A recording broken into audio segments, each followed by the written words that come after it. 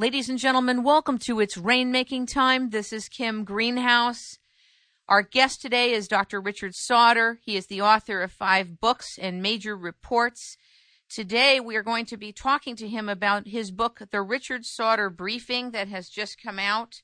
He's also the author of Underwater and Underground Bases, Kundalini Tales, Underground Bases and Tunnels, What is the Government Trying to Hide? And Hidden in Plain Sight, Beyond the X-Files. He is a researcher. He has several degrees. He's traveled all over the world and spent the last 30 years researching what is happening to humanity in this planet. Ladies and gentlemen, we're going to talk about some very complex and often difficult things today on this show. Stand by and welcome Richard Sauder to It's Rainmaking Time. Good morning. Good morning, Kim. Thanks for being here. My pleasure. After reading the Richard Sauder Briefing, I have to tell you, I didn't want to cover this subject. I didn't want to cover the book, not because it wasn't a worthy book or a valuable book, but because there's so much difficult material in it. But I feel called to cover it anyway because a lot of what's in there people may or may not know. And I think that the responsible thing to do on my end is to work with you on this show to cover this and to lay things out in such a way where, A, people still want to pick up the book and read it, but to cover the essences of it in such a way that they get how jam-packed it is with important information for them. What led you to write the Richard Sauder Briefing in 2010? Well, it wasn't my idea, is the short answer. A German publisher, Roman Schmidt Verlag, pitched the idea to me out of the blue. I did not know Roman Schmidt before he contacted me with, an outline of a book that he thought I might be uniquely suited to write. He was familiar with my work. I was not familiar with his publishing house, but he said he thought I was the man to do the book, and so I thought about it for a day or two, and then I said, okay, I'll do it. I found that the other book that we just did a piece on, Hidden in Plain Sight, Beyond the X-Files, was somehow digestible simply because you cited the technology, you cited the patents. The obvious conclusion is that we have underground tunnels and cities and totally different types of transportation, and under the seabed, the same. But something about the Richard Sauder Briefing, when you put it all together, I want to just lean back and say, what are we to do? But first, let's talk about what is this briefing? Well, the essence of the briefing is to tell people we have been massively lied to. The reality that we're living in is actually a surreal, massive, thousands of years long lie, a veil of unknowing, not knowing disinformation, misinformation, and lies has been pulled over the earth like a dark curtain, and the majority of humanity are under its thrall. In the book, you talked about so many difficult subjects like the scientific side of mind control, the political side of mind control, when it comes to the technology that's developed. Of course, I interviewed Nick Bekich many, many months ago.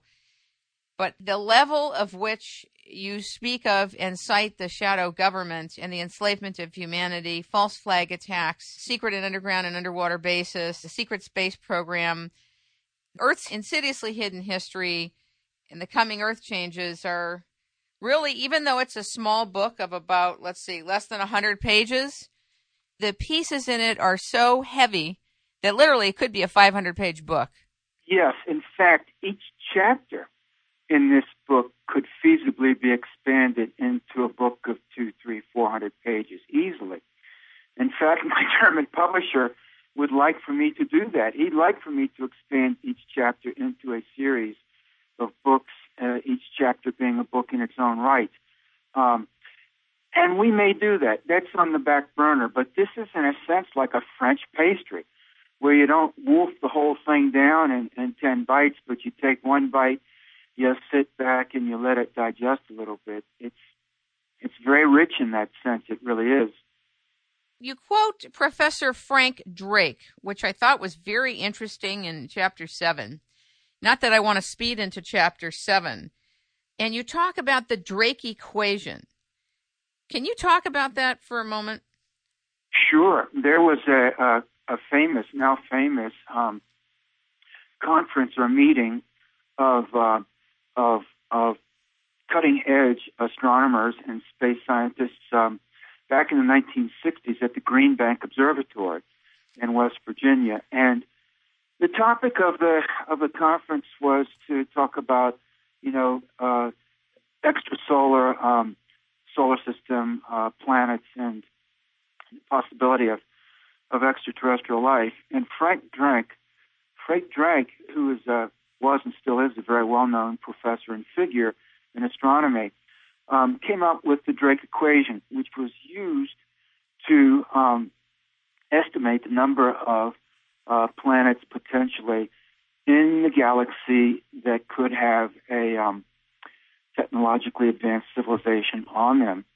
And I cite the equation in that chapter and discuss it, explain the terms in the equation a little bit, and then cite other evidence to show that indeed it is highly likely that in this galaxy, which has something like 400 billion solar systems, 400 billion stars, as we're finding out, many stars have planets around them and solar systems around them. So it's conservatively there are probably trillions of planets in this one galaxy alone. And from the standpoint of simple statistics on a stochastic basis alone, it is highly probable that there are many planets in this galaxy with life on them, and indeed it's highly probable that there are other planets with intelligent species of life on them. In other words, we are not alone. I wonder why we never heard of the Drake equation. That's very interesting. Yes, well, I heard about it when I went away to college. The equation appeared in a book written by Carl Sagan and a Russian astronomer named Shklovsky, and they co-authored a book together discussing the feasibility of life in the cosmos and intelligent life in the cosmos, and they cited his equation in their book, and it's really well known, I think, in the astronomy community and in the space science community. Part of the reason why it's not widely discussed in our culture is because our culture has been dumbed down. We have been propagandized not to know a lot of things and to be misinformed and disinformed about still other things, so that in general we live in a culture that doesn't know much about much of anything. And one of those things would be the Drake equation, because if you knew the Drake equation and you thought about it, you would come to the conclusion that, hey, the great likelihood is that we are not alone. The great likelihood is that the galaxy has many other planets on it that are life-bearing, and in all likelihood there are other intelligent species of life in this galaxy and in the many other galaxies throughout the universe. And that's a very cosmic kind of thought, which the powers that be that rule this planet would prefer that people not think. But the reality is that the galaxy is teeming with life. That's the logical conclusion. You know what I heard, Richard? That there are universes. When we think of the universe, we think of the universe as a single verse, but it's really a multiverse, and there are other universes happening at the same time we are, and I just find that so fascinating. Well, if you look at Vedic cosmology, and you look at Vedic iconographic art, there's one beautiful painting I saw by a Hindu painter in a wonderful collection of Vedic art issued by ISKCON, International Society of Krishna Consciousness. And in that picture, Krishna is leaning back in his four-armed cosmic form and breathing the universes in and out. In the Vedic conception, Krishna breathes out the universes, and they come out of his mouth or out of his nose like little bubbles, like the soap bubbles that children blow on a breezy spring day. And literally an infinity of universes come out of his lungs when he breathes out. And then when he inhales, that's on the exhalation. On the inhalation, he breathes them, sucks them all back in again. But he breathes them in and out. Each universe has an infinity of galaxies in it. And then he breathes them back in. And this takes place over a time span of billions and billions and billions of years. And each cycle is untold billions and billions of years long. So from the Vedic conception, that thought is not strange at all. But for our Western mind, it is very strange. You find that some of these other philosophical traditions around the world probably have a closer conception to the way reality really works than we do. The Jains, for example, who are a small religious group in South Asia, have a much different conception of reality in the universe and the age of the cosmos than we do. The Hindus do as well. And some of the Native American cosmologies and on and on. Our Western European mindset is a rather recent development in human history, and one of the more bizarre mindsets, and probably not as close to the objective reality of the universe as some of these much older philosophies. You quote the authors of Forbidden Archaeology, The Hidden History of the Human Race by Michael Cremo and Richard Thompson. This must be a valuable book to you. Well, it is. And in fact, not only to me, but to many others. This book has been translated into dozens of languages. You say 57 languages. That's pretty profound. That's right, and maybe even more in the last year or two. But I don't know how many people have read it, probably millions of people all around the world. It is one of the most influential books of the late 20th century, early 21st century, because it challenges the prevailing intellectual paradigm that has come out of Western Europe and North America over the last century or century and a half, and stood that paradigm on its ear. It is directly cited evidence again and again.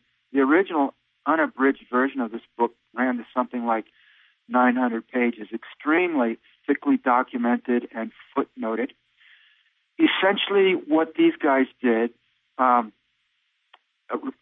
Cremo and Richard Thompson, was to go through the archaeological, physical, anthropological, and historical literature with a fine-toothed comb for the past 200 years or so, and pull out all the anomalous papers, articles, research findings, and discoveries that challenged the mainstream historical, physical, anthropological, and archaeological paradigm. And they discovered, using evidence that mainstream archaeologists, anthropologists, and historians have discarded, but nevertheless evidence that they pulled out of their own mainstream documentation, they have proven that modern man, that is, anatomically modern Homo sapiens, have been on this planet far longer than we are taught when we go away to school and to the university, going back millions of years. And in fact, this is a view that accords with the Vedic literature, the Sanskrit literature that's thousands of years old from South Asia. And I was first enlightened to this information when I was doing my first master's degree back in the 1980s. I encountered a Hindu monk, a brahmacharya, who was conversant with some of this literature. And I was having a discussion with him at the time, and he was talking to me about Lord Rama, who was an ancient Indian king a long, long time ago. And as he talked to me about Lord Rama and his exploits, he was a very great ruler in ancient Indian history. This is Lord Rama of the Ramayana, correct? That's correct. Okay, very good. He was talking to me, and as he was talking to me about what he had done, I assumed that he was talking about a man who maybe lived 3,000 or 4,000 or 5,000 years ago, contemporary with ancient Egypt or ancient Babylon or ancient Sumeria. But as he talked, I began to realize, no, he's going back further than that. So then I asked him, when did Lord Rama live? And he said, well, no one knows exactly, but maybe anywhere from 500,000 to 2 million years ago. And I was floored. This was a man who was at that time completing a PhD in chemistry, an extremely bright, well-educated, Western-educated Indian man. And I thought, surely you can't be serious. So I said, you can't mean that. And he said, oh, I do. You see, we in India have the real history of the world.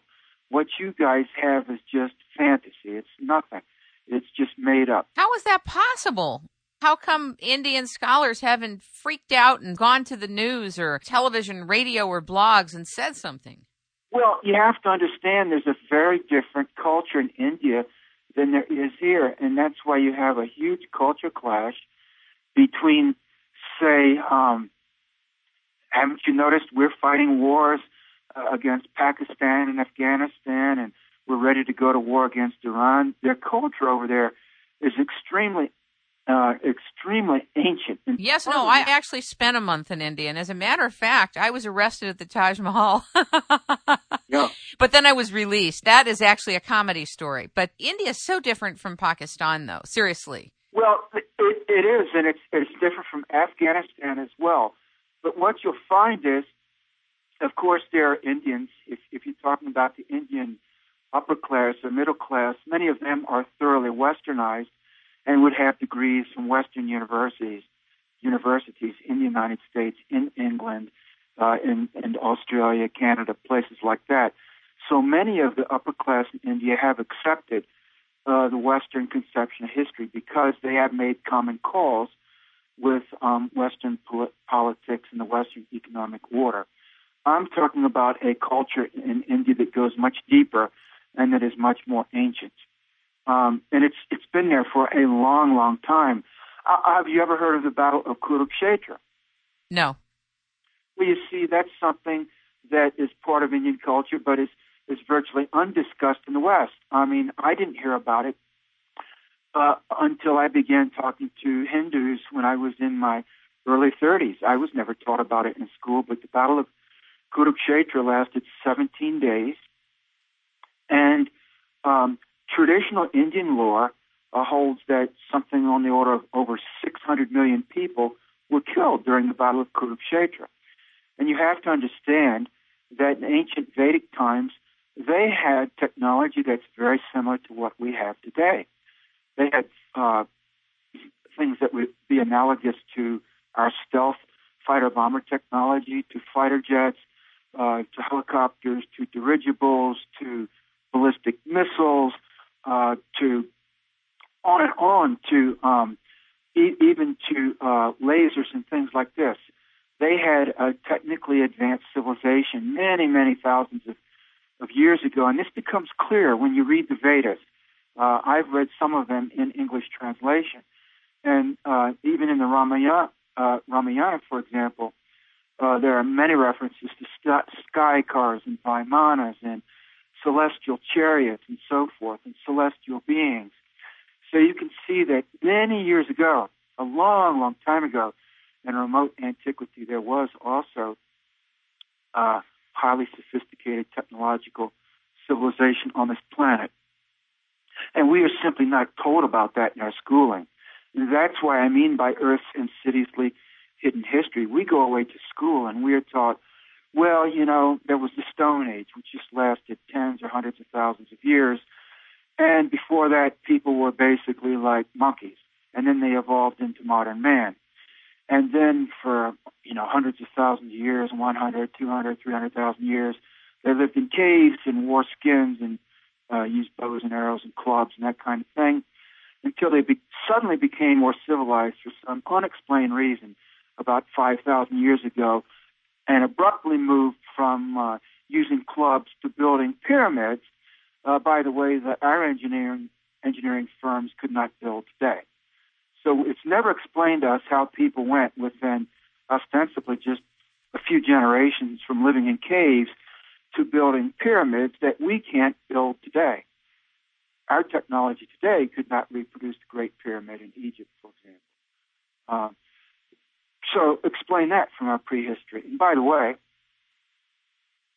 the medieval Arab chroniclers had preserved an ancient story that came down from pre-Arab times that the builder of the pyramids was not actually Cheops or Khufu, but was a pre-dynastic king named Saurid, Saurid, King Saurid.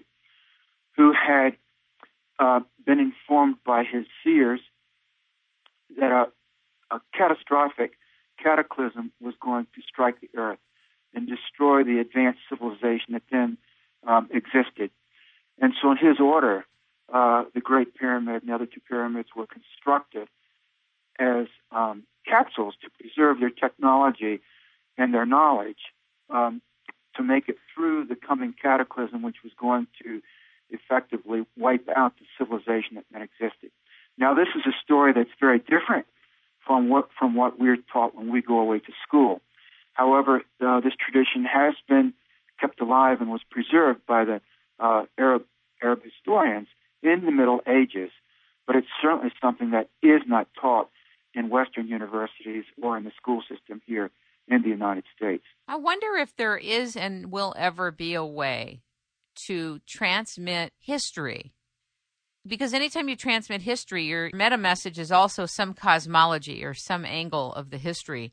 I wonder if it will be possible to transmit a contextual, cosmological history of new knowledge based on discoveries and facts getting out that aren't allowed to seep out through the traditional school systems, including universities. Yeah, well, you have to understand that our so-called public school system in the universities, especially here in the West, but also in many other areas of the world, are mind control systems. And remember that the victors write history.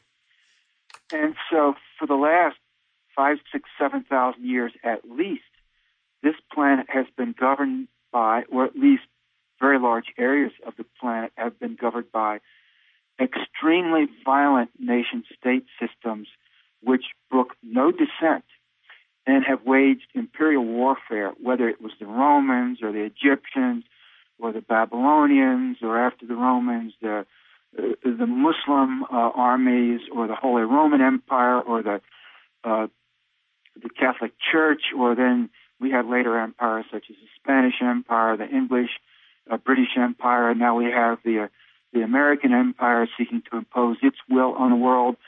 And then there was the Soviet system during the 20th century and the Chinese communist system. So for thousands of years, if you look back through history, back through the centuries, back through the millennia, going back thousands of years, there's been one vicious, violent imperial system after another. And they each impose their will economically, militarily, politically, religiously, and also in terms of rigorously enforcing one exclusive view of history, theirs.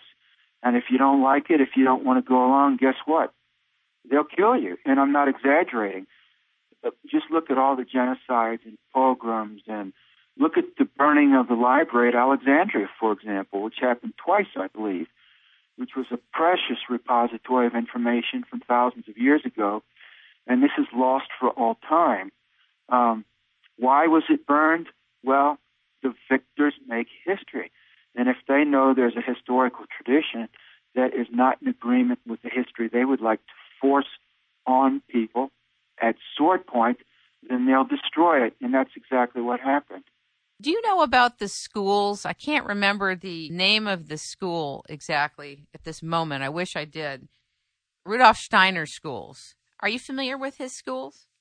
Yes, in Switzerland. I don't remember the name of it off the top of my head, but Rudolf Steiner, you have to understand, was targeted by the Nazis, because Rudolf Steiner also has a very, he's dead now, a very radical interpretation of history, and also the cosmology, the actual history of the universe, not only of the Earth, but of the universe, and how the universe works and is put together, and the nature of life, and all of these things. My understanding is the Nazis intended to kill him, to trap him on a railroad car with hitmen at both ends with shotguns so that he couldn't escape, and whichever way he went, they intended to kill him. But because he was highly developed spiritually and very intuitive and clairvoyant and telepathic, he was aware of this plot to kill him and managed to escape it because he sensed in advance what was what was in the works. But yes, I'm aware of Steiner. I would imagine that his schools would be extremely different in terms of the paradigm, the cosmology, the methods for transmitting knowledge. And I would bet that would be a complete distinction from traditional schools throughout the U.S. and maybe the world. Yes, but that's true. And yet Steiner and people like him have been marginalized.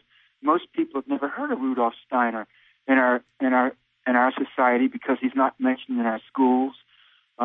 He would likely not be mentioned in most universities, even if you were to study European history and European philosophy. It's a fair bet that he would not be mentioned, or that if he were to be mentioned, that very little time would be given him, that he would be given very short shrift. So, but that's true about people like Steiner. He did start a school called Esoteric School. It was an offspin of the Theosophical Society. He broke with the Theosophical Society, but he, I think, was influenced by Wolfgang von Goethe, the famous German philosopher and historian of man of letters of about 200 years ago. But that's right. Steiner was a free thinker, a deeply spiritual man, and anyone who wants to Google his name and his teachings and his philosophy can learn a lot. He was a genius, really. What do you think of Graham Hancock's and Robert Bauval's book, Underworld, The Mysterious Origins of Civilization, and Fingerprints of the Gods? Well, I think that those are both important books. And of course, they're not the only books they've written. Each of them have written other books as well. But those two in particular use a similar approach to what Michael Cremo did, in that they don't just speculate. They adduce evidence to buttress their arguments, which are that the civilization in Egypt greatly predates and antecedes the dynastic Egyptian civilization that we're presented with when we take a tour of Egypt or read an Egyptian history book. They don't deny the reality of dynastic Egypt. That's real. It's there. You can see the evidence of it. What they say is that the history of Egypt actually goes back several thousand years preceding dynastic Egypt, 5,000, 6,000, 7,000 years. And that mainstream Egyptology will not accept, and yet they bring forth evidence that suggests that that's the case. And also, there's evidence of previous cycle of advanced civilization, in that all over the world we have these huge megalithic prehistoric ruins from remote antiquity, built on a grand scale with huge slabs of rock weighing 200 tons, 300 tons, 400 tons, sometimes 1,000 tons or more. And yet we are led to believe that people just pounded out these gargantuan slabs of stone with copper chisels and wooden mallets, and then dragged them around on hemp ropes on wooden rollers. I'm here to tell you, you can't do that. It's just not physically feasible. So there was a very advanced technology in the past with powerful machinery and sophisticated engineering abilities that would challenge some of the most advanced engineering firms on the planet today to duplicate. And yet we have firm evidence of that from thousands of years ago. It's at various sites around the planet. And beyond that, beneath the oceans, off the coasts of some of the continents, whether it be South Asia, East Asia, or other places, there are archaeological ruins beneath the sea. Now, the sea is as high as it is now because about 11,000 years ago, the glaciers and the great ice caps at the high latitudes of the Earth in the southern hemisphere, and especially in the northern hemisphere, melted. And as ice caps retreated from the temperate zone back into the polar latitudes, all of this water had to go somewhere, and it melted off and rushed in vast torrents into the world's oceans and raised the sea level globally by about 300 feet. So any cities that had been built in coastal regions, say 12, 15,000 years ago sank beneath the waves as the sea level rose. Well, it turns out some of these ancient cities are now being rediscovered. Wow. We are not taught about that either, but it just buttresses the idea and provides support for the idea that, you know what, thousands of years ago there was another civilization we're not taught about. It seems it was global in scope.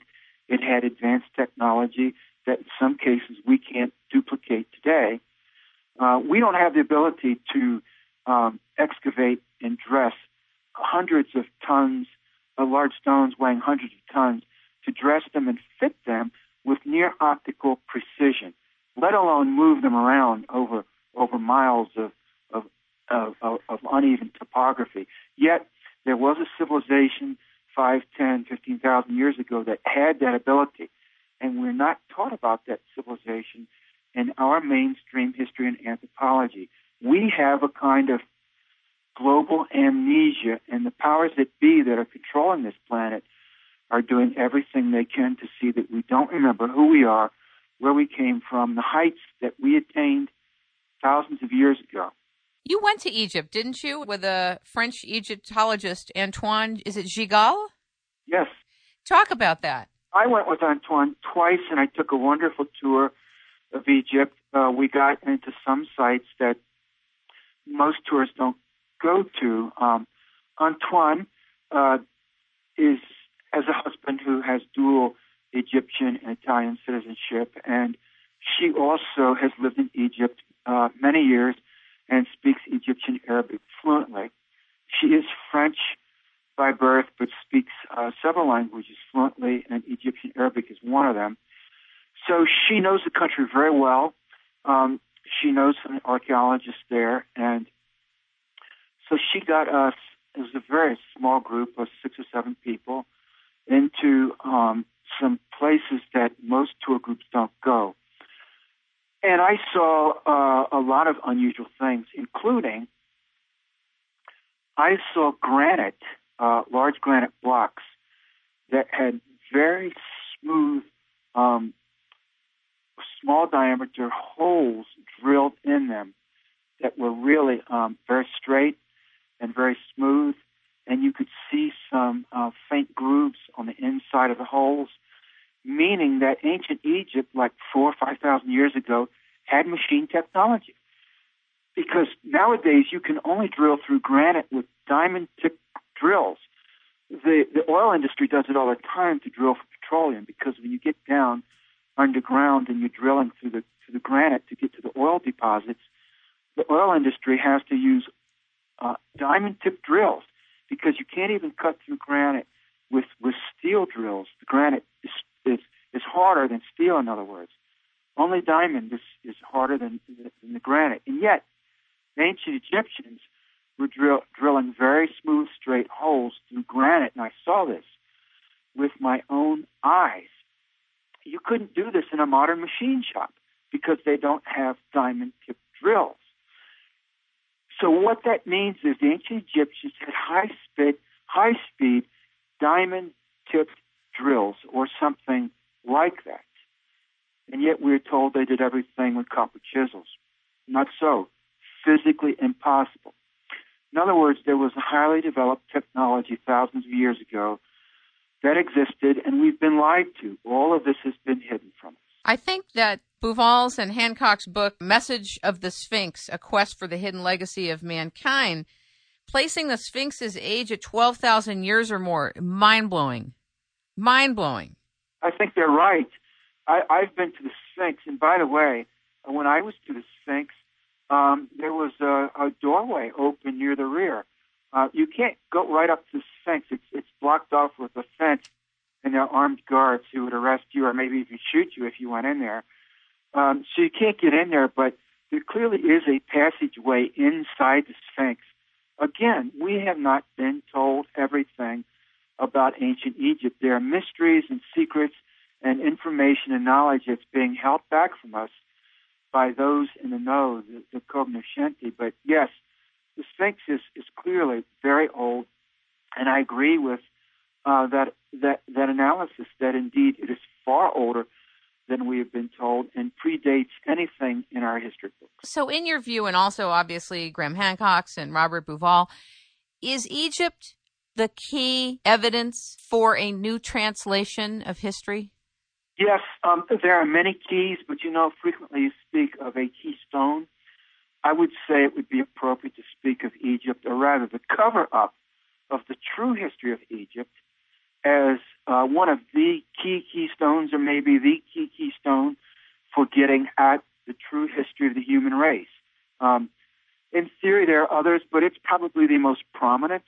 I believe there are people who do have access to some of the information that would open up this breach, if you will, and start the flow of genuine information about our true history that has been hidden from us. I think Zahi Hawass, who is the director of the Supreme Council of Antiquities in Egypt, and who is the administrator in charge of places like the Sphinx and the pyramids and the other ancient archaeological sites in Egypt, he would be one of the gatekeepers of the truth. People like him are put in that type of position to hold back the truth. And they dole out little bits of historical fact by dribs and by drabs, taking care not to give away the store, not to divulge pieces of information that would begin to break this great broad dam of information behind which all of the truth has been held back. So people like him are key, and he's one of the big names internationally.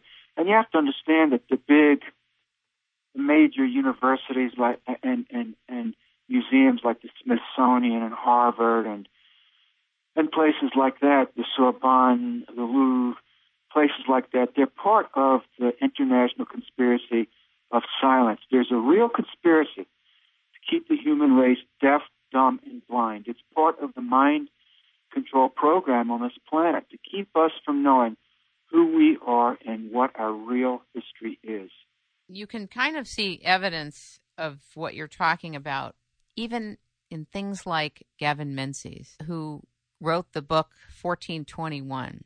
I've never read that book. It basically shows that the Chinese were here in America before we called it America. And he I've read about the book, but I've never read it. Yeah, he went through a lot of attack for bringing forth evidence that Columbus had a map of America already. Sure he did. And in fact, there are some Native American groups in North America that had this knowledge. When I was completing my PhD in political science, I knew personally a man who was studying at the same university and who was a member by birth of one of the Pueblo reservations in New Mexico. And he told me that in their tradition, which, by the way, is not very much shared with outsiders, the Pueblo cultures have held on to their traditions pretty tightly. They're suspicious of white people with good reason. There's good history for being suspicious. But he told me that one of their stories, going back centuries, is about the Japanese. And they knew about the Japanese because centuries past, from the Far East, trading parties would come across the Pacific. And they would come inland trading for things like turquoise, which are relatively plentiful in the American Southwest. And so they would come over to the Four Corners region of New Mexico and Arizona, trading for turquoise, which they would then take back across the Pacific Ocean to Japan and China. But he said, we knew about the Japanese before you guys got here. We called them the frog people because they came across the pond. But understand, for the people in the Southwest, the pond was not the Atlantic Ocean, but the Pacific Ocean. Very interesting. There is a similar consciousness that just repeats itself over and over and over and over and over and over and over and over throughout time. And I think part of your book, the Richard Sauder Briefings, is getting to, and at least providing the meta messages of what that is, what that pattern is that keeps repeating. and history being written by the victors. Talk a little bit about the White Rose movement. What is it? Well, the White Rose movement started back in the mid 1940s during World War II in the Third Reich of Nazi Germany. The White Rose was a nonviolent anti-war movement started by a group of young university professors and students in the German university system. Now imagine the courage of these people during the height of World War II to anonymously, secretly begin leafleting against the Third Reich and against what the German military was doing. And so they made up these leaflets against the war and against the Third Reich, and they used as a symbol the White Rose. They called themselves the White Rose, and began putting out these leaflets in cafes and universities around the country. Eventually, they were found out and arrested. Many of them were jailed and or tortured. Some of them were even executed. One of those who was executed was a young woman named Sophie Scholl. And it's interesting, her trial took place in the spring of either 1944 or 45, I forget which. And she was drugged before a Nazi judge. She knew she was going to be executed before the day was out because, of course, it was a kangaroo court. And at her trial, she spoke very courageously to the judge and didn't recant her views whatsoever. She spoke about the wrongness of the war and about how he was on the wrong side of history. And then at the end, when it became clear that she was soon going to be sentenced to death and executed, she said something to the effect of, "Look, what a beautiful day it is. The sun is shining. What a fine day to die." And then she was found guilty, sentenced to death, and taken out, and they chopped her head off. So the White Rose movement survived her execution. It lives to the present day. And in fact, earlier this year on April 15th, I myself, acting under the impetus of the White Rose movement, went to a United States Air Force nuclear missile silo in North Dakota. And I went over the security fence and onto the nuclear missile silo. And there I staged a nonviolent peace demonstration against nuclear war. And in memoriam of Sophie Scholl and the White Rose movement, I took along a huge bouquet of 36 white roses and placed that by the gate to the nuclear missile silo. Well, when the Air Force military police showed up, and they did show up in force, lots of guys with automatic rifles, one armored vehicle with a huge machine gun on top, helicopters flying around, I mean the whole 9 yards. But when the Air Force showed up, they just took the bouquet of white roses and threw the white roses on the ground. You see, their agenda is destruction. It's nuclear missiles, preparation for nuclear war. For them, aesthetics and beauty and spirituality, those are not high values. They're not preparing for love and peace. They're preparing for war and destruction. That's what nuclear missiles are for, and that's what they do if they're ever launched. So that's what I did, and I have talked about the White Rose in my writings and in my interviews.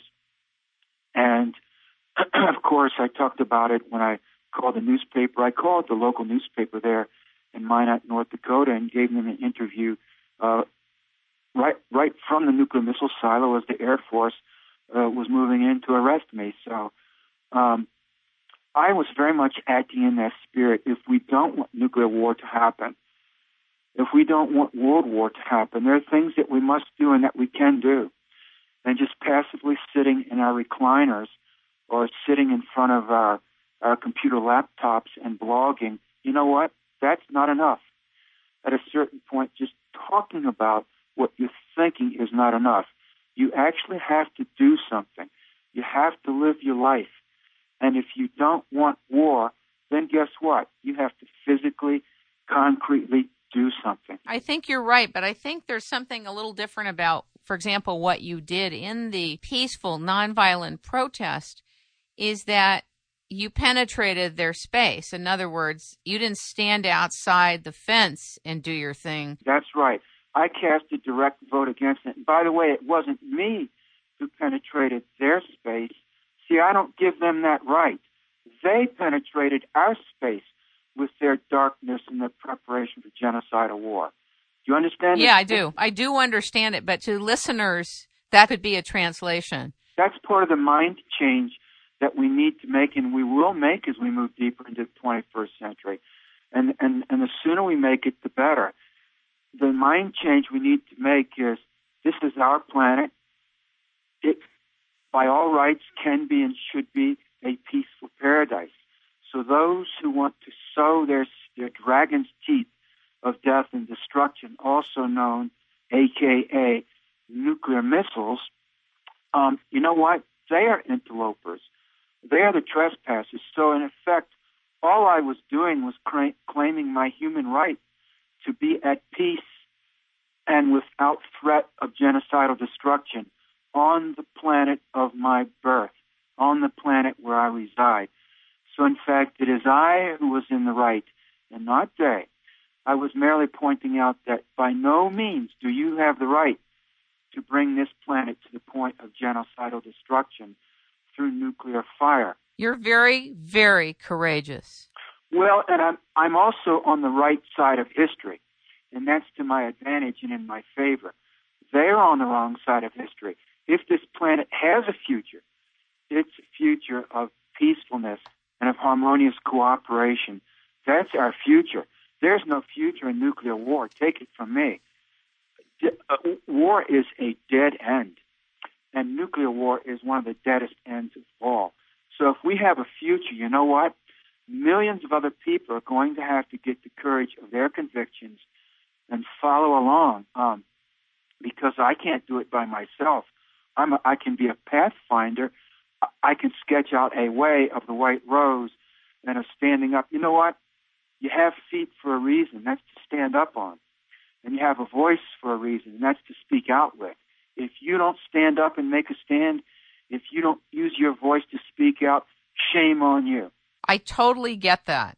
But I will tell you that 9 out of 10 people will not exercise the courage. Well, then I want that 1 out of 10. Forget the 9 out of 10 who are so scared they won't even open their door if someone knocks on their front door. Forget about them. I'm not interested in people who are afraid of their own shadow. If it's only 1 out of 10, if it's only 1 out of 100, if it's only 1 out of 1,000, then I'm talking to those people, and if they get it, they don't need me to take them by the hand or to show them what to do. They'll know what to do. Follow your own heart. Follow a path with heart. Be courage. Show courage. You know, we have the capacity for courage. It's not that I don't have fear. You think I didn't have any fear going on a nuclear missile silo, knowing that people were going to come for me with guns, knowing that I was going to be handcuffed and chained and taken away to jail, that I didn't have any fear? Of course I did. But you know what? I acted in spite of my fear. I spoke out in spite of my fear.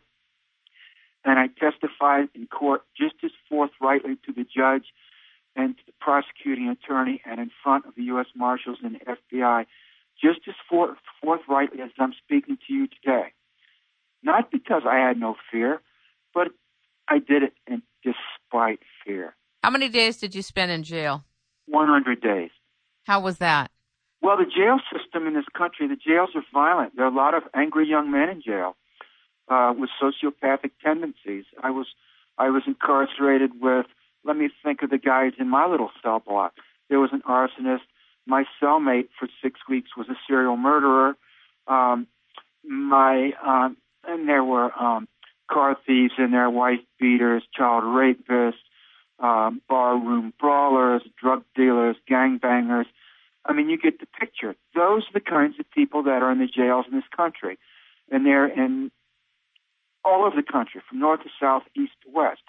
The jails in this country are not good. The food is bad. You can't rest. The bunks are hard and small, too short, too narrow, too hard, the food is bad, the prisoners are ignorant, uneducated, violent. Many of them are sociopathic or psychopathic. So it's a hard experience. I won't say jail is easy. Jail is hard. And if you're going to commit some kind of civil disobedience, which in a way is really spiritual obedience, how can anyone remain silent, docile, obedient, and compliant in the face of this massive, rampant criminality that's running our military, our government agencies, so many of the churches, and on and on? The corruption is just epidemic. How is it possible to remain silent, docile, compliant, and obedient in the face of all of that? I reached a point where it's not. I can't.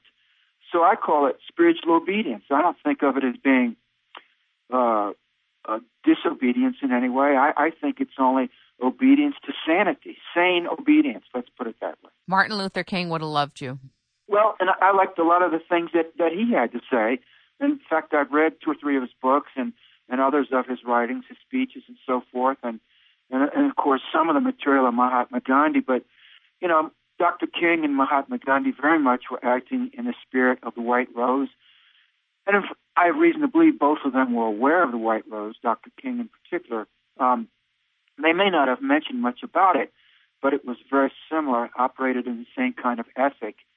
And of course, I issued a Minot manifesto, which I can send you after the interview in an email. You post it if you like on your website after you read it. And I also issued a statement called A Serious Message from the Heart of America. On 1 week before my trial in federal court, I issued that to the news media in Minot and also to some others. So that's also floating around. I'll send you that as well. You can post that if you like too. But there are many things that people can do and will do and must do if we are going to have a human and humane future on this planet. We're at a time now where it's not a time for shrinking violence. If you have something to say, now is the time to say it, right now in 2010 and 2011, not 5 years from now, not 10 years from now, not even 2 years from now. If you have some courage, if you have some moral courage, now is the time to stand up and be recognized. We need you. The planet needs you. The human race needs you. If you were born for a purpose and you're here now in a sound body and sound mind, now is the time. What's next for you, Richard? Well, I'll continue researching and writing, of course. I'm going on a vision quest in November down to South America. Assuming I can leave the country, I may now go down to the airport and see if they let me on the airplane. Why see if they let you on the airplane? Well, I mean, I don't know. There's a no-fly list. I hope that I'm not on it. You know what I'm saying? I think there's a way to find out if you're on that, right? No, I don't think so. I think you find out when you try to get on the airplane. I've always been able to fly in the past. I've never not been permitted to board an airplane. And in fact, all I'm doing is going on a vacation, so I certainly hope that I'll be permitted to fly. But that's my intent. And then after that, I'll continue writing and speaking and researching. I've been doing it now for the past 15, 16, 17 years, and so I expect to continue that. I love to travel. I certainly plan to do more traveling. I'd like to visit, of course, South America next month, but I'd love to go to India one day. I've never been, so perhaps in the next year or two I'll go to India. Boy, the India that I saw 26 years ago is a different India today. It'd be very interesting for you to go. It's still going to be a mind blower. It's a shock when you get there. The whole world is in a period of frantic transition. And this year and next year are going to be some of the most frantic years. I'd say the last 2 months of this year and 2011 and 2012 would just be phenomenal in terms of the change and the world global turmoil, which I think could approach an extreme stage most any week or month in 10 different ways simultaneously. I would imagine that one of the ways to prosper and to stay grounded during these global transition times of great upheaval and change and depreciation of currencies and maybe a complete changeover of what we call monetary value, is really to stay as poised as you possibly can. Yes, and you have to be flexible. You have to be like the willow that bends in the wind, because there are going to be some gale-force winds blowing. And sometimes people ask me, well, what should I do? Where should I go? And that's an unanswerable question for me. It can only be answered by each individual, depending on his or her individual circumstances. And you have to look deeply within yourself for that answer. And it may even be, over the next 5 years, you may be 5 different places or more, doing 5 or more different things in 5 or more different contexts, or not. Because the pace of change is going to be so turbulent and fantastic. Now, you mentioned currency. Even from reading the headlines in the newspapers and watching the news on television, it's clear that the American dollar is in tremendous trouble. It's weakening rapidly. It may be that paper currencies would even fail. I think that was the declaration of the IMF, is to actually get rid of currencies and to create a kind of international one world currency of some kind. And I think that all of these things have been declared. The scary thing is that I think it's approaching. Yes, well, that's one of the plans of the powers that be, to economically enslave the entire human race, or at least 99.9% of it. And one of the ways they'll do it is by a kind of totalitarian globalization. I would welcome a harmonious global uprising, if you will, as opposed to a violent uprising. A lot of people, I think, want to have a revolutionary uprising, an armed uprising. I, on the other hand, would much prefer, as Swami Bhayandananda has said, to have a global consciousness uprising. And once you upwise, you see the way to go is nonviolent, peaceful, non-cooperation with these very dark, violent global powers that be, who want to impose a totalitarian kind of government, a totalitarian economic order, economic slave, global slave order, if you will. And the only way we get away from that is to wise up, not to rise up. So we got to put on our best Bugs Bunny accent or Elmer Fudd accent and say, hey, everybody, wise up. I like that. The Ethic of the White Rose of Dr. King and Mahatma Gandhi. And Dr. King did meet with considerable degree of success. We don't have racial segregation by law in the South anymore, anywhere else in this country. So that was a huge achievement. An entire body of law was wiped off the books because thousands of people, primarily black, but not only, violated the law consciously, conspicuously, right to the face of the police. The policeman was right there with handcuffs, saying, if you violate this law, I'm going to handcuff you and take you to jail.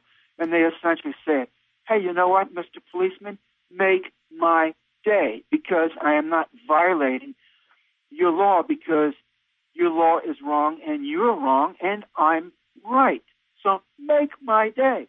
And thousands and thousands and thousands of black people did that all across the South over and over again until finally the law just vanished through sheer noncompliance with an insane body of law. Now, I'm wondering when white people are going to get that same kind of courage.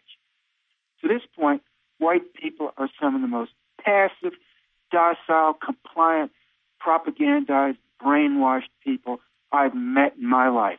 There's no outrage they won't put up with.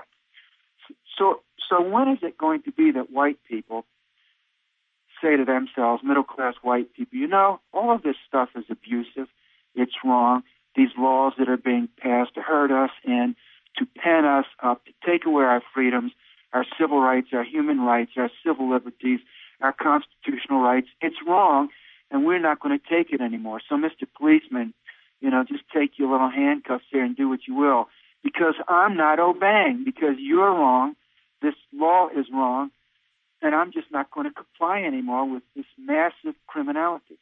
Unless we get to that point, they'll just keep going and going and going. I think the most disturbing piece of some of the global changes, aside from altering and depreciating all the currencies and bankrupting countries and governments and all kinds of stuff like this, is that there are preparations to use technology chips to track all transactions. Yes. And that is highly, highly disturbing to me, that this has evolved to such a point where this is part of the agenda.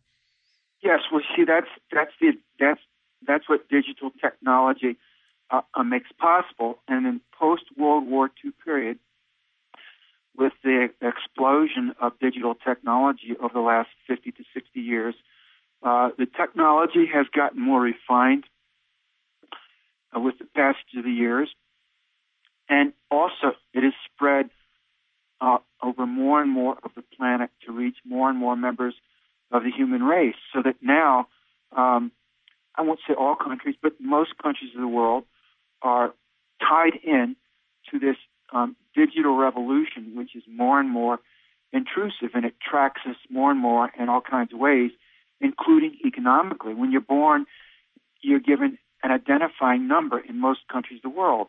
In this country, it's the Social Security number, and then you get others. When you go to college, you get a student identifying number. When you get a driver's license, you get a driver's license number, and so forth. We have all of these numbers that are tied into electronic data banks. If you get a credit card, the credit card has a number, etc. And all of these numbers are entered into electronic data banks. They're tied to your name, to your life, to the particulars of your life, where you live, what you do, how much money you have, what you buy, where you go, when, how long you stay, what you purchase at the grocery store, where you went to school, what your grades were, on and on and on. Everything about you and your life is entered into these databases. And so they are tremendous social control mechanisms. And you're right, they are being used against people. They have that capability.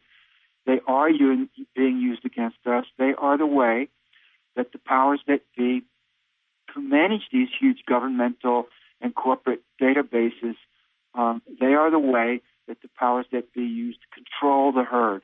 Sorry to interrupt you, but if currencies go away and the governments have the right to track your every move, we're really in George Orwell's phenomenon that he described. Then you have a hard decision to make, whether to live in the system or on the outside. And if you live on the outside, then you are going to be marginalized. You will be on the fringes of society.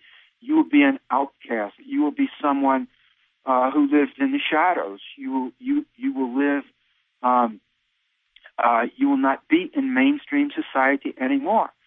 And so that'll be a decision. Essentially, you will have to decide: do I value my humanity more, or do I want to be a slave for the powers that be? It'll be that simple. And in fact, for a lot of people, that point has already been reached, and a lot of people are already heading for the exit and are, by choice, so to speak, marginalizing themselves and withdrawing from the system. So withdrawing from the system is a form of nonviolent, passive resistance or nonviolent non-cooperation with the powers that be and their central banking warfare model for subjugation and exploitation and vanquishing of the human race. The fact that currencies are going to be removed, even as a line item of a goal list of the people in charge and the agencies in charge, makes so serious the fact that there will be no privacy anymore. And if, in fact, humanity is chipped, whether it's done through the body or you have to carry a card in which everything happens, there will be no way to have anonymity. And I know that there are people that say that if you desire anonymity, that means that you're hiding something. I don't agree with that. But I think with each breach of privacy, with each breach where, for example, our medical records are due to go online in 2014, Farrah Fawcett actually had her medical records sabotaged because they were electronically available. That's an example of everything being consolidated in a digital format. And the excuse is, well, it makes it easier for the hospitals. It makes it easier for the transfer of information. It's always about how it's easier and more streamlined. It's a terrible breach of privacy. It's a terrible breach against humanity. And the fact is that when people come from the paradigm that you should just offer it all up unless you have something to hide, that is not what it's about. I would say very few people have anything to hide.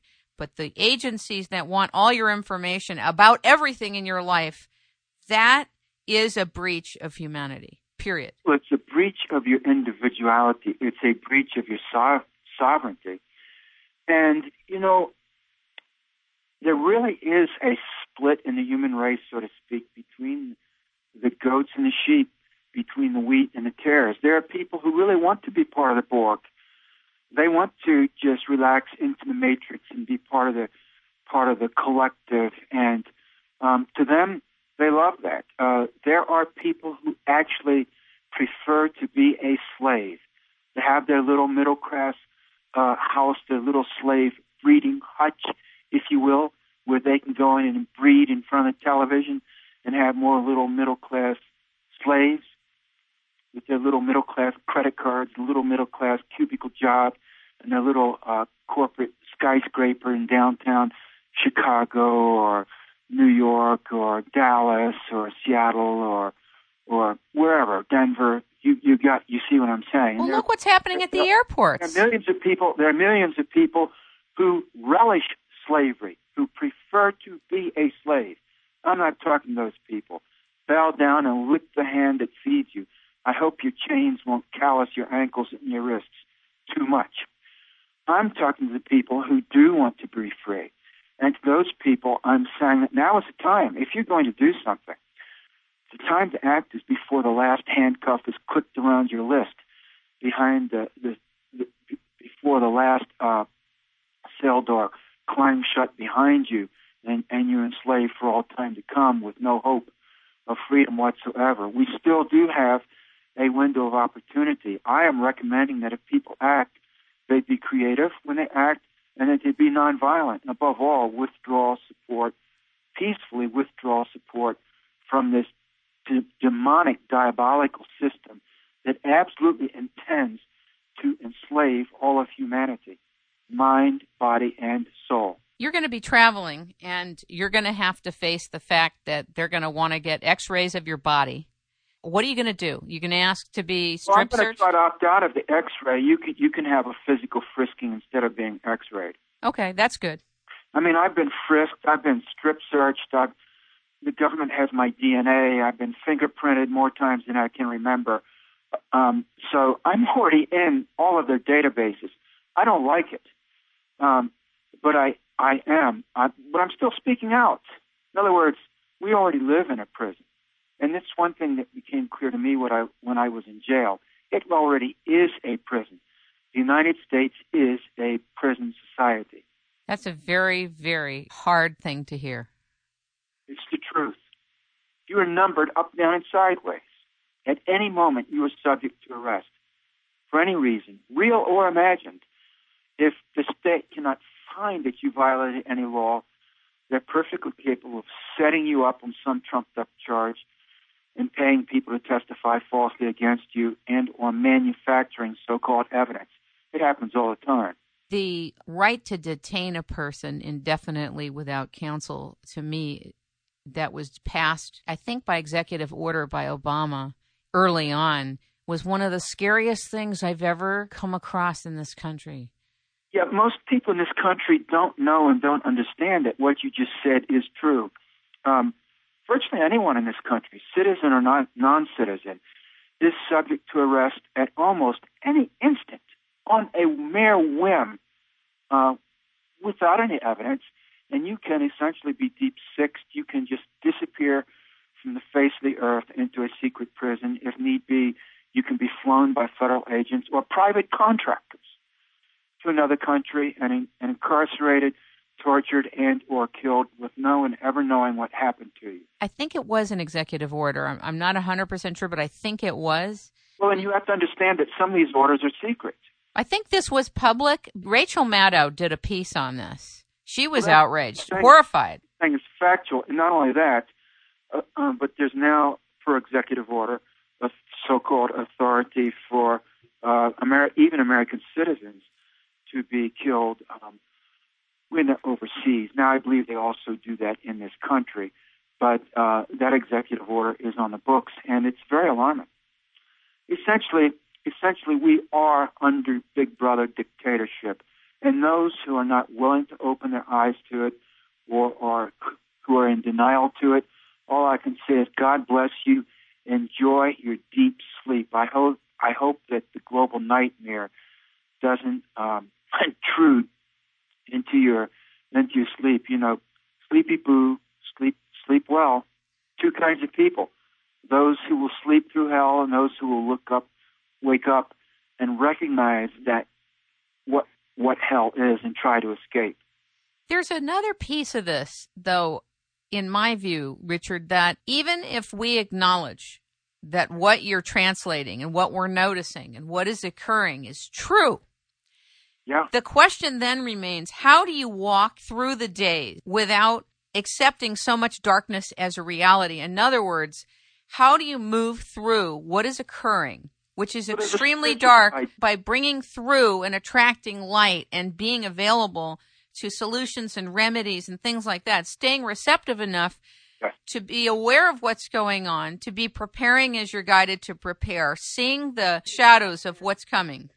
Understand that in the short term, really bad things are happening, and in the short term, it's very likely, in my view and other analysts, that far worse things are in the offing in the coming weeks and months.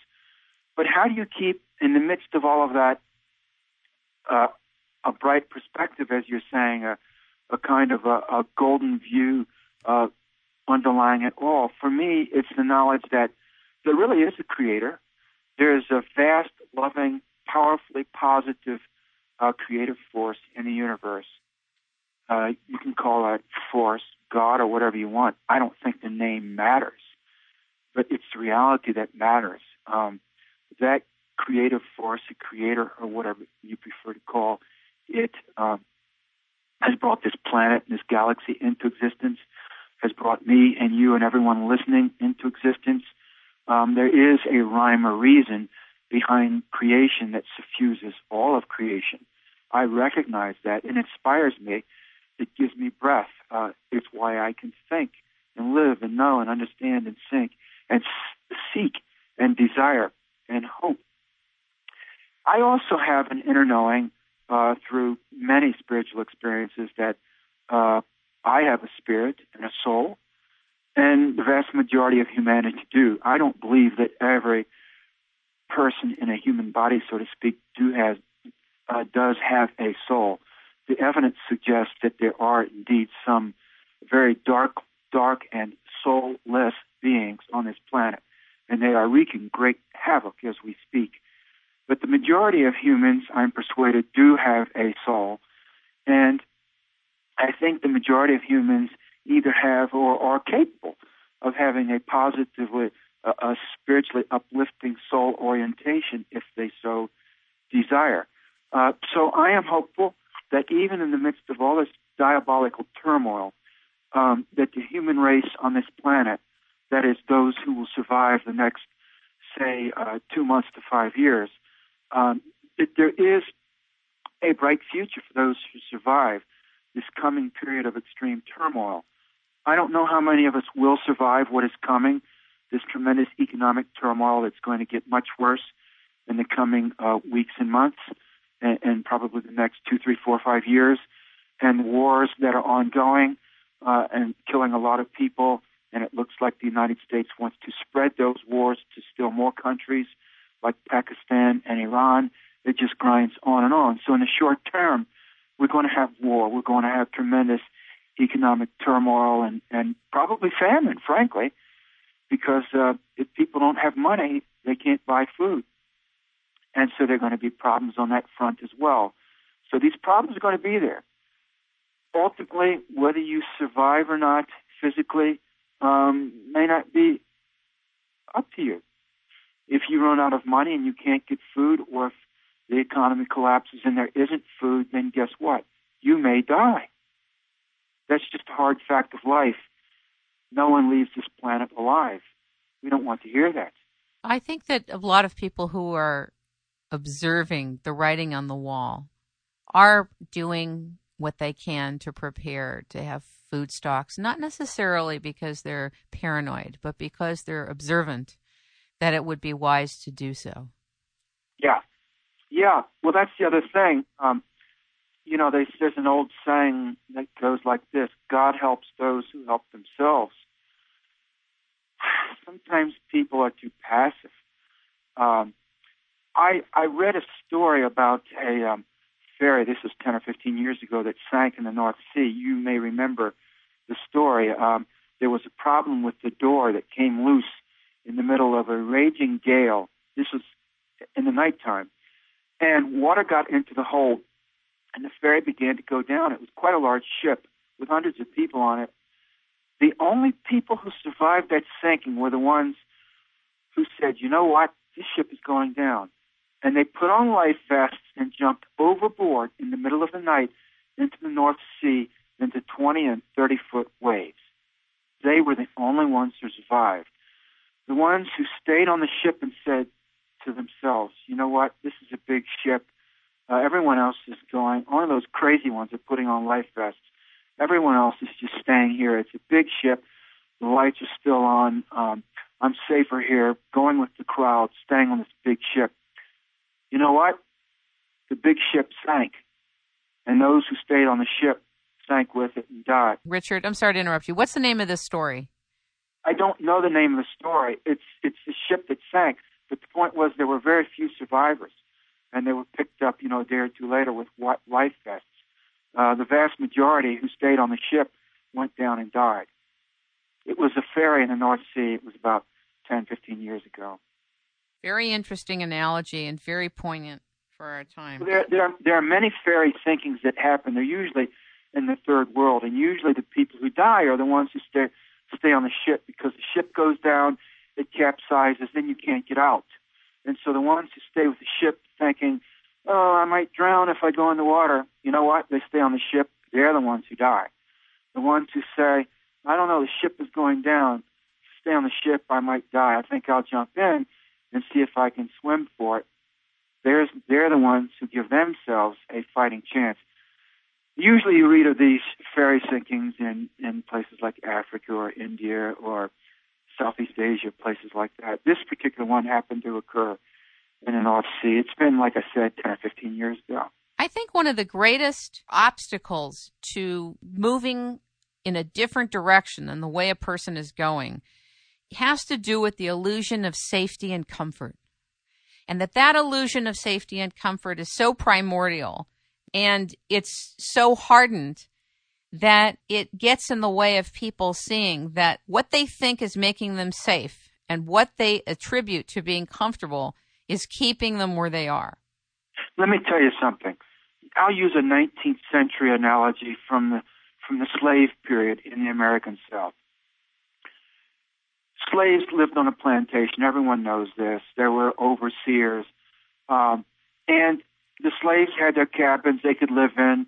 They were fed every day. It was not, a 5-star restaurant food or 4-star restaurant food.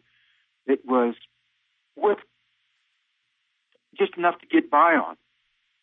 There wasn't a lot of it, but you could live. You had a slave cabin. It wasn't a deluxe hotel room or anything like that, but it was a roof over your head when it rained and it kept the snow out. You had some clothing. You know what? It wasn't Saks Fifth Avenue or anything like that, or Gucci or Armani, but it was clothing. You had a job. It was a terrible job, but it was regular employment. So that was your life as a slave. Now, every once in a while, someone would decide to run away. They would decide they didn't like that. Now, if you ran away, you know what? If you were caught, you would be whipped viciously. On the other hand, if you got away, you were free. If you made it all the way to Canada or to the northern states, you were free. You were no longer a slave. So here's the dilemma. Do you like your slavery? Really? Do you like it? well, then embrace it, because you're going to be a slave the rest of your days. If you don't like your slavery, guess what? You got to make a break for freedom. There's no in between. Either you're a slave or you're free. So everyone has to make a personal decision. Everyone's break for freedom is different. But either you're free or you're a slave. It's just that clear. It's that stark choice. So if you want to be a slave, embrace the system. Tie yourself to the system 1,000 different ways. If you want to be a free person, a free man, a free woman, then you have to withdraw from the system. Thich Nhat Hanh, who is so... Actually, Martin Luther King had nominated him for the Nobel Peace Prize.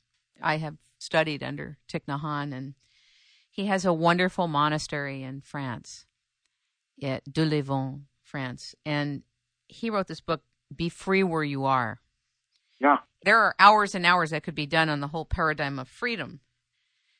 And I do understand what you're saying. But I think even in shackles, which is really what you're describing is our condition, yeah, one can still choose to be free even if they're shackled. The question is, you're talking about really living as a free person.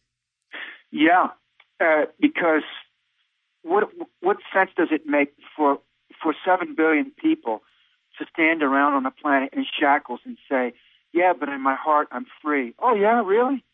I want to know how that works. We're all tied up, we're handcuffed, we're shackled, and we're monitored, surveilled, and followed, 24/7. But we're all free. Oh yeah, really? It's an interesting epistemology. Okay, I'm not saying that people in jail are free the way you're describing freedom. I'm just saying that there's a paradox. There's a spiritual paradox. And if most people on this planet were actually free on the interior, we wouldn't have all these social control mechanisms. They couldn't exist, because people that are really free on the interior wouldn't put up with all of this nonsense day in, day out. So we have to begin withdrawing, each person, each in their own way. But at a certain point, you have to say, enough is enough. You have to stand up and object somewhere, somehow, sometime. Otherwise, what sense does it make for us to all sit around telling each other how free we are while we're all in chains? That's nonsense. I really appreciate you being our guest today on the show. And I know that a lot of these subjects and what we're talking about is difficult. For you, it's probably very simple because you've lived as a free man and stood up to deadening institutions and criminal institutions and agencies. And you're really to be commended for your tremendous courage. Ladies and gentlemen, you can pick up the Richard Sauder Briefing at Amazon.com. If you're interested in the other books that were mentioned that Richard wrote, you can find out about those at Keyhole Publishing, Keyhole Publishing.com. Richard, thank you so much for taking time out of your day to be our guest. Thank you, Kim.